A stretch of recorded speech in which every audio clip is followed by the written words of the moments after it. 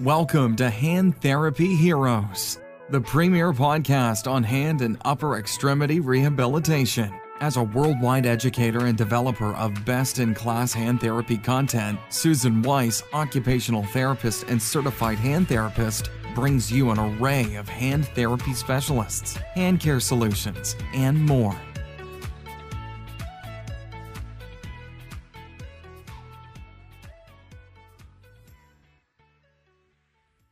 Welcome to Hand Therapy Heroes. I'm delighted to introduce our hero today, Dr. Don Lalonde. Dr. Lalonde is a professor in the Division of Plastic and Reconstructive Surgery at St. John's in Canada. He is an absolutely amazing hand surgeon who has shared his knowledge with thousands of therapists and surgeons across the globe for the past 35 years. He has received more honors than I can count on my fingers, toes, and the fingers and toes of all four of my children. He has provided visiting professorships to 58 institutions, including the Kleiner Institute, where he has been kind enough to duck out for a little bit to speak with us today. He has authored over 150 referenced journal articles, a wide array of book chapters, and is the editor of the Wide Awake Hand Surgery book. Are you ready for this? Dr. Lalonde has presented a mere 636 international and national presentations. So if you have managed not to hear him speak at any of the meetings that you've been to, you are in for a treat today.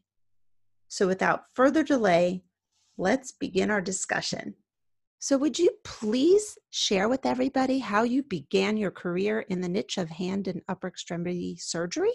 Sure. I didn't follow the usual path. The usual path is that you do a residency and then you do a hand surgery fellowship. I didn't really have that privilege. I finished my plastic surgery residency at McGill in Montreal in 1984. And part of the way Canada works is most of the hand surgery is done by plastic surgeons. And so by default, as soon as you start practicing, probably 50% of your practice is hand surgery, which is what I did. And so I started practicing as a hand surgeon in St. John, New Brunswick in Canada without a hand fellowship. And I've been doing it ever since as part of my practice. Awesome. We are so excited to talk a little bit about flexor tendon care and how it has changed since you began practicing as a hand surgeon. Can you go ahead and share with us some changes that you've seen, including as simple as number of strands to epitenon to general practice techniques? This is really exciting information for us. Be happy to do that. So flexor tendon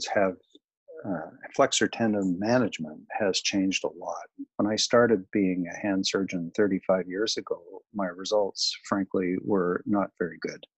I had a lot of rupture. I had a lot of tenolysis. And I'm really pleased to have had the privilege of traveling through the world and meeting and speaking with really bright people like Peter Amadio and Jinbo Tang and Sumin Sai and all kinds of really good tendon surgeons, and I've learned a lot of things. And I think that today we should and can get good results every time. Susan, if you came in with a nice clean cut with a knife in zone 2, I can get a good result because I know you're going to be a good patient. You're going to follow the instructions, and our success rate should be better than 95%, the same as a moderate free flap. And we should almost never have rupture, and we should almost never have tenolysis in the year 2019 if people follow some of the simple rules that I'd be happy to discuss. I would love to hear about those simple rules. The simple rules are at least a 4-strand, very solid repair with 1 centimeter bites, and a bulky repair, not a grandma kiss repair, not where the tendon ends are just touching, but a really solid repair. And if people want to understand more about that, they should look at a paper by Dr. Jinbo Tang that was published in Hand Clinics in 2017, 300 flexor tendon repairs by young surgeons in 3 different hospitals, and only 1 rupture and almost no tenolysis by following the simple rules that I'm going to talk about. And there's a nice drawing in there about a bulky repair. So a really, really solid repair. So that's important. And probably the single greatest change is judicious venting of pulleys. We used to think that you cannot vent the A2 and the A4 pulleys, and that led to 50 years of unnecessary rupture and unnecessary tenolysis in zone 2 flexor tendon repairs. Can I just jump in real quick? When you said venting of the pulleys, can you give our listeners a little bit more of a description what that actually means, please? Yeah, it means cutting them. Surgeons have this terrible aversion to the idea that you're actually going to cut a pulley. It's almost like sacrilegious to cut the A2 or the A4 pulley. But as I just told the Kleinert Fellows here in Louisville this morning, that's done. You have to cut those pulleys, at least enough until the patient can fully flex and fully extend the fingers. You see, we used to think you had to save those pulleys in order to avoid clinically significant bowstringing. But all of those studies were done in cadavers, and cadavers have no blood, no lymph, no water. They're dehydrated. And so what looks like bowstringing in a cadaver does not look like bowstringing in a live human being. And wide awake hand surgery has proven to us that there's no clinically significant bowstringing when you cut the A2 or the A4. So the new rule is, and this is in Jinbo Tang's paper that I already mentioned, is that you vent up to 1.5 to 2 centimeters total of pulley venting. So what that means, and 1.5 is for short, fat fingers like mine, or 2 centimeters would be in long, skinny fingers, perhaps like yours. And if you never vent more than 1.5 to 2 centimeters of pulley, you're not going to get clinically significant bowstringing, because if you vent A2 completely, you may and probably will still have all of A1 and A3. If you vent A4, you're still going to have A2 and A5. Even if you vent A3 and A4, you can do that and you won't get clinically significant bowstringing. And I have seen this dozens of times with wide awake hand surgery. And it's part of the reason that we're getting good results today, because now you can have a good bulky repair that's going to easily glide enough for full range of motion of flexion and extension, because it's not impeded by the damned A2 and A4 pulleys. And I say that with disrespect. They are damned A2 and A4. We've been given them almost holy status for way too long.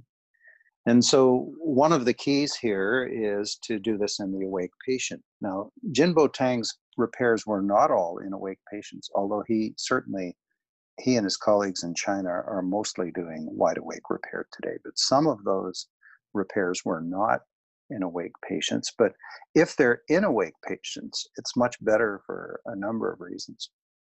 The first is that you can see that your repair easily allows full fist flexion and extension, because we actually get our patients to test the flexor tendon repair many times during the procedure and make sure that we don't need to vent any more than we have to. So what you do is you put in your first core suture, and then you test the movement and you go, oh, I got to vent a little more of my A2. No problem, I'm going to do that. And then you vent a little more of the A2, and now the repair fits beautifully. So you're done venting. You got a great venting thing.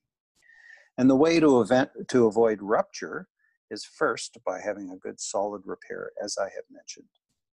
And then if you do full intraoperative full fist flexion and extension testing, then what happens is a very interesting thing.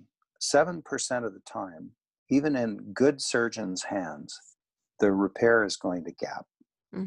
And the repair gaps because the surgeon thinks that his repair is good and solid, but with the forces of active flexion, the tendon actually bunches into the suture a little bit, and then you get a gap. And in the old days, that gap would have resulted in rupture. But today, when the patient is wide awake, you see this gap and you repair the gap so that you don't go on to rupture. And so the wide awake repair allows us to do judicious venting of just as much pulley as we need to, up to 1.5 to 2 centimeters, to avoid clinically significant bow strain. And it allows us to make sure that there's no gapping, so we're not going to get a rupture. When you said that you notice the gapping in about the 7% of the time, when you have that occurring, what is the technique to prohibit that from occurring? As you saw it occurring in the active patient, you have some evidence of gapping. What's the next step for your procedure at that point? So if we see gapping during the procedure, that means our repair wasn't tight enough. And so what we then do is put in the second core suture and make it tight enough. Now our first suture is loose, right? Okay. So you pull on the loose suture, and then you take the loose end and suture that into the long tails of your second core suture. So now you got a good solid 4-strand repair that is tight enough. So that's how you fix it when it happens at surgery. So was that original repair only 2 strands, or was it 4 initially and then you just retighten that last set? Most people do 2-strand repairs, or 2 Kessler repairs, if you will. That's the most commonly used repair. And so after the first core suture, you should test your repair and see if it's strong enough. From right off the beginning, is there a reason why you wouldn't initially have 4 strands? You could. It doesn't really matter. Actually, right now I use a Jinbo Tang M-Tang repair, which is a 6-strand repair. And look, there's been far too much time spent on what's the best type of suture, what's the best size of suture, where's the best place to put the knot, what's the best kind of epitenon suture. And all of this is because all we used to have was cadaver work and cadaver experiments, but cadavers aren't humans, and humans react much differently to sutures. And as soon as surgeons start doing awake repairs, and at least 20% of American hand surgeons are now doing wide awake flexor tendon repairs. And as soon as they start, they all tell me the same thing. Holy smoke, I really didn't know that this is what's going on. It's really cool, isn't it? Like, we're all learning so many things about this. And it's not the holy grail of how many strands and how many sutures and whether it's fiber wire or not. Okay. There have been at least 100 papers on all this stuff, and it really doesn't make any difference. What makes the difference is that you got a darn good solid repair that's not going to gap with full fist flexion and extension testing, and that you vented your pulleys well enough that you're not going to have to come back and do a tenolysis. That's all that matters. Yeah, that's very interesting, since, for years and years, it was like, is it a 2-strand, a 4-strand, a 6-strand? And that would change how we would practice as hand therapists significantly. So without that being as much of the concern, because we're now focusing on the fact that the patient actively is able to perform a full fist in the OR with you, how is that changing therapy practices across the world? Well, it's changing therapy a lot in a lot of ways. So the first thing is, you don't care how many strands. What you care is, did the surgeon take the hand through full fist flexion and extension testing, and did they get a gap at surgery? I mean, it's nice to know that they've got at least a 4-strand repair. Okay. But that's really what you want to know if your surgeon is doing wide awake repairs. If your surgeon is not doing wide awake repairs, then you need to know that it's at least a 4-strand and that it's a really solid repair. And that would be my question for you: is don't ask what kind of suture and how many strands. Is your repair really darn solid? That's what you want to know.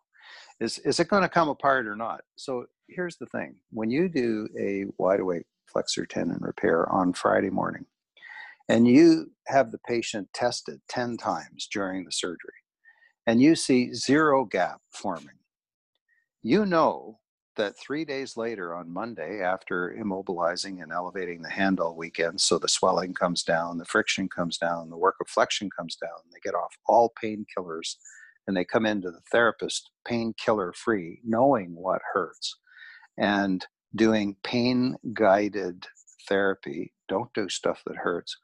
And at that point, if they do half a fist of true active movement, you know in your heart it's not going to come apart. If I see a full fist flexion extension on Friday morning, I know on Monday morning that they can do half a fist and it's not going to come apart. I don't care how many newtons of force that is. I don't care about all that stuff. All I know is if they can do a half a fist one day, 3 days later, or full fist one day, 3 days later, they can do half a fist. And so that's one great reason for moving into true active movement instead of full fist place and hold. Right now, the world is split a little bit between full fist place and hold and true active movement. And I did Kleiner rubber bands for years, and I did full fist place and hold for years. And now I'm solidly against it. And I am totally for up to half a fist of true active movement, like they do in the UK, in Ireland, and lots of Europe, in Australia, and in China, and in a growing number of places in the United States and Canada. But we're still kind of the last bastion of full fist place and hold.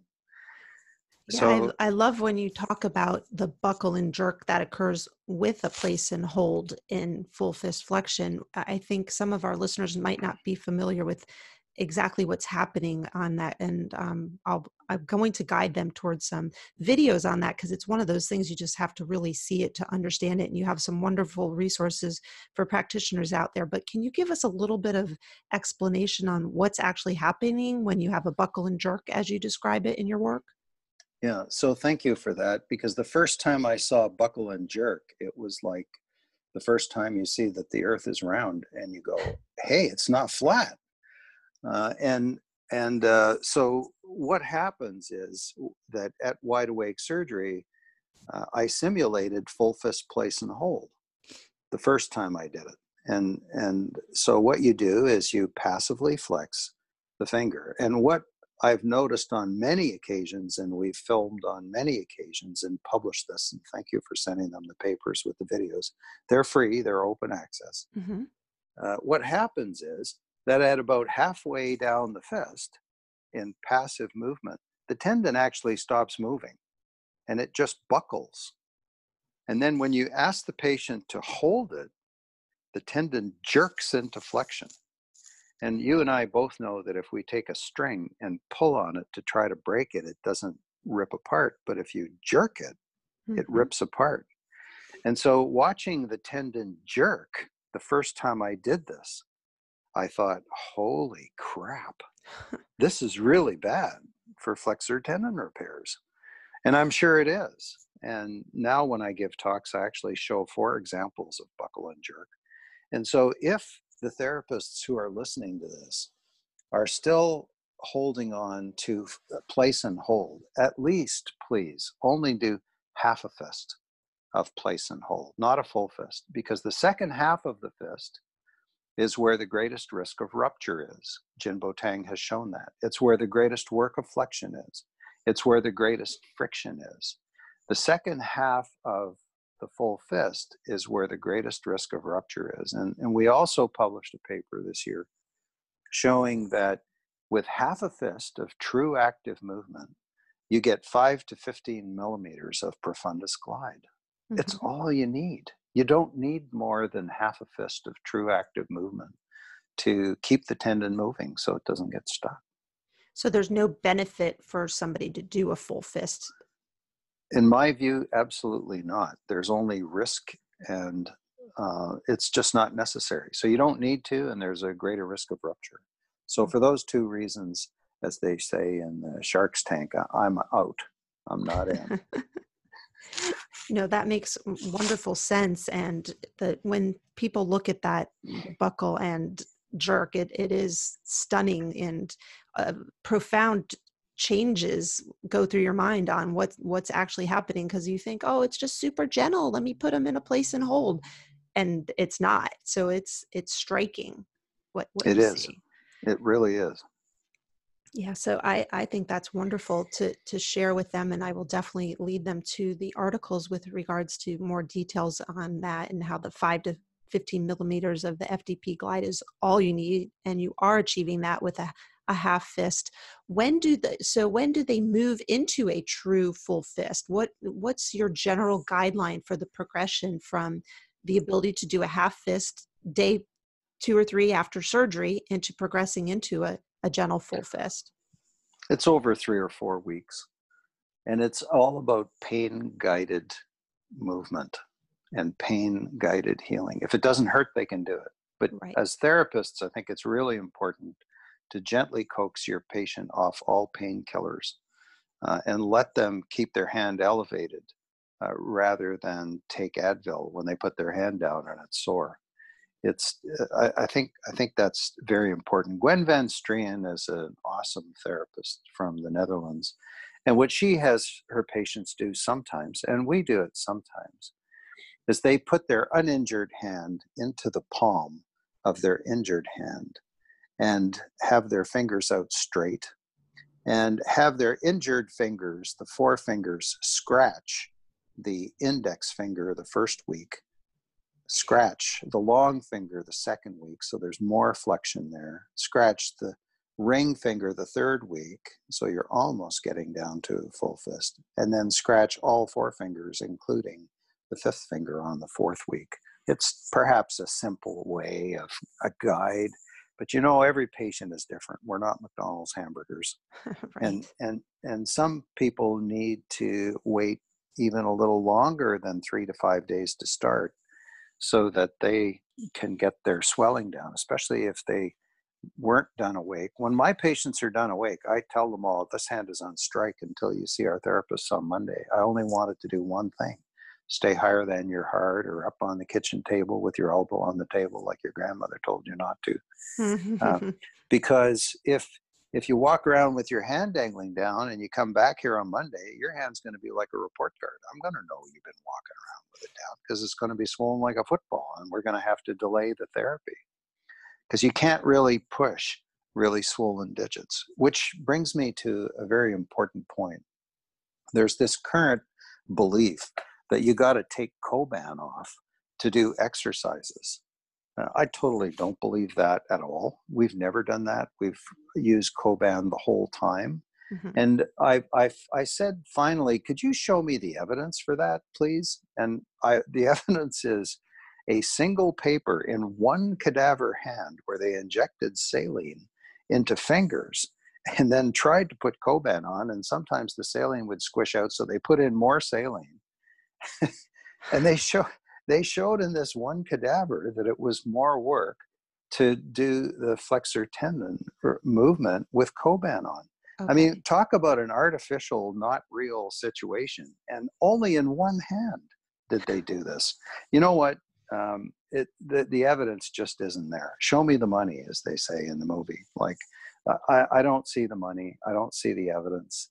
And we're going to continue to use Coban until somebody does a proper prospective randomized trial to show me that I've got more ruptures because I'm using Coban than I'm not. Look, I know how strong my repair is, and I know that putting a little Coban on is not going to rupture my repair with half a fist of true active movement. Mm-hmm. And for patients to take Coban off and put it back on 10 times a day, really? Who has time to do that? Like, I don't know what kind of a planet people live on, but I want them to exercise more often. I don't want them to go, oh, I didn't have time to do that Coban crap, so I only exercised 3 times yesterday.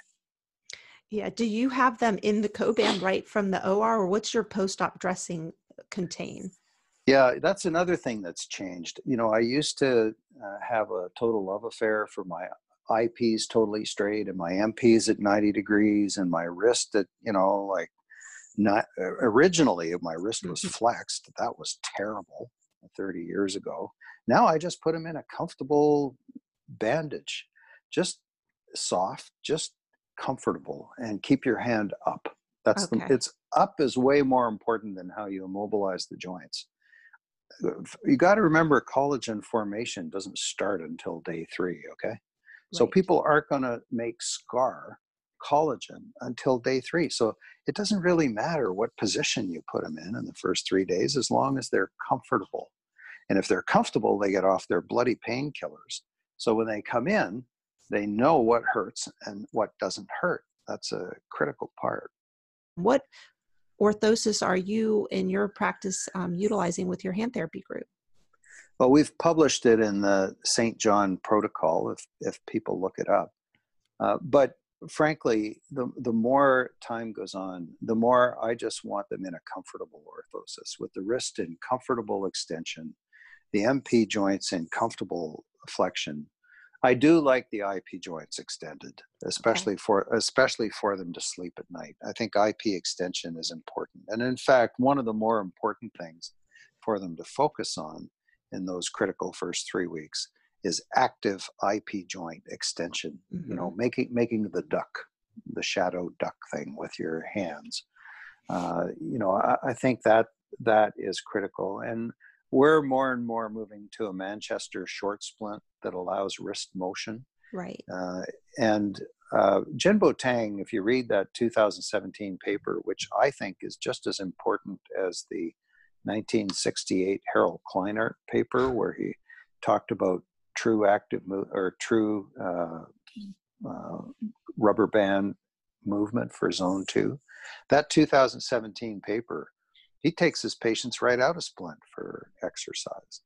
And frankly, I don't see anything wrong with that, as long as the patients don't use the hands and do things. And I just want to underline that is another major advantage. In fact, one of the most important advantages of wide awake flexor tendon repair is intraoperative patient education.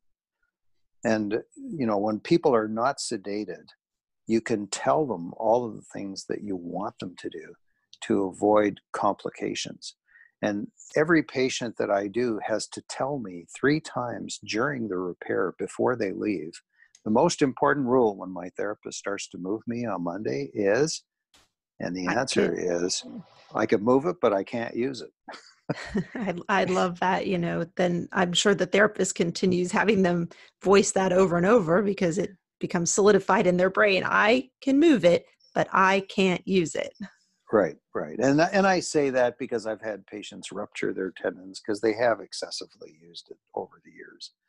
And, well, also, you know, if you're getting them in a position where they're not uncomfortable, the mind is automatically, it doesn't hurt, I'm going to go ahead and use it. So it makes sense why they might overutilize it from day one. Right. And I think, frankly, that is that and keeping IP joint extension at night, the Hollywood effect or the visual effect of, oh, gee, I got a split, I can't pack that cord of wood into my garage. You know, it just reminds people that their hand is not normal and that they can't do all the things that they normally do. Do I have a problem with my patients taking the splint off and doing exercises like Dr. Boateng has some of his patients do? No, as long as they put the splint back on and don't pack the cord of wood. Right. But they know, because I really grill them during the surgery, you know, and one of the things that you can do with patients during the surgery, and we have our therapists come in because they're just down the hall. So, you know, they come in and do some intraoperative education in between their patients on the patient that I'm fixing the flexor tendon on, because we do them outside the main operating room. Okay. In a procedure room. It's done that way in many cities in Canada. And it will someday be done that way all through the United States. I'm convinced of that. And so when the surgeon calls the therapist in, then one of my favorite questions during the surgery is, so, Frank, what were you planning to do this week? And he kind of goes, what was I planning to do? And he goes, well, you know, I'm going to play golf with my buddies on Wednesday. I don't think so, Frank. You know, you're not going to be able to play golf probably for another 6 weeks at least, I would guess. And here's why. Or, well, you know, I'm going to go home and look after my mom. You know, I put her in the bath every day. She's got dementia. Well, you know, Susan, I'm not sure you're going to be able to do that because you really can't get your splint wet. And if your mom slips and falls and you need to grab her. You're going to rip your tendon repair apart. You and I might have to try to do this again. And I got to tell you, this is your best shot. If this doesn't work today, it's probably not going to happen. So you really can't screw it up. You know what? I think you're really going to have to get somebody else to look after your mom this week. You know, a flexor tendon repair changes people's lives in a big way. And it's really time that surgeons during the surgery, instead of talking to the nurses about the weather, discuss with their patient about how this is going to change your life for the next 3 weeks if you want a good result. I mean, if you don't want a good result, that's fine, but everybody wants a good result. So when you said 20% are utilizing the Wide Awake, that's a pretty strong number, but how are we going to see more? How are therapists going to engage their surgeons in order to help change the mindset? And is there resistance from anesthesiologists because they're not as much integrated into that role with a Wide Awake procedure? What's going to change with all of those aspects? Well, that's a long and difficult question because it has many aspects to it. But I'm at the Kleinert Institute in Louisville right now, and yesterday I was talking to Dennis, who's their head anesthesia person, and he's totally interested in Wallent, and he's actually doing it for some of their patients now. Okay. And anesthesiologists are starting to do this in England and France and Australia. And really, it's another great tool for them. So eventually, I think anesthesiologists will learn to use tumescent local anesthesia as another alternative, another arrow in their quiver, if you will. And I think that the whole money part is complicated. But, you know, if it's about the patient, this is a no-brainer. Yeah. If it's about the money, well, I'm sorry. But if it's about the patient, we got to do what's best for them. And so ultimately that will win. And I think that more and more surgeons who go to more and more meetings are hearing more and more other surgeons going, holy crap, I'm really getting good results with my flexor tendons now. And they really used to suck. I do need to add one more thing to flexor tendon repair that has really changed our results and really made things a lot better. And that's the advent of relative motion splinting and ultrasound. So one of the really common problems after flexor tendon repair is extensor lag of the PIP joint, right? Yes. You see it all the time. So now what we do is put those patients in relative motion flexion splints, and that drives the extension to the PIP joint. And so they exercise while they're living instead of stopping living to exercise, because 500 times a day they open and close their fists. So 500 times a day, they're driving extension to the PIP joint with a relative motion flexion orthosis. We're going to wrap up this podcast on flexor tendons before we dive too far into the relative motion orthosis, Lacerda syndrome, and more, which we will discuss with Dr. Lalonde in the next episode titled Relative Motion Gems, Pearls and Diamonds. But if you send us an email to info@handtherapy.com, we will send you the summary sheet with links to the video clips and articles discussed in both podcast presentations. So with that said, we shall say goodbye for now. Bye. Thank you for listening to Hand Therapy Heroes. Please subscribe and leave a 5-star review. Visit handtherapy.com and register for our newsletter containing free content and courses about our fascinating hands. Hold hands today for a more functional tomorrow.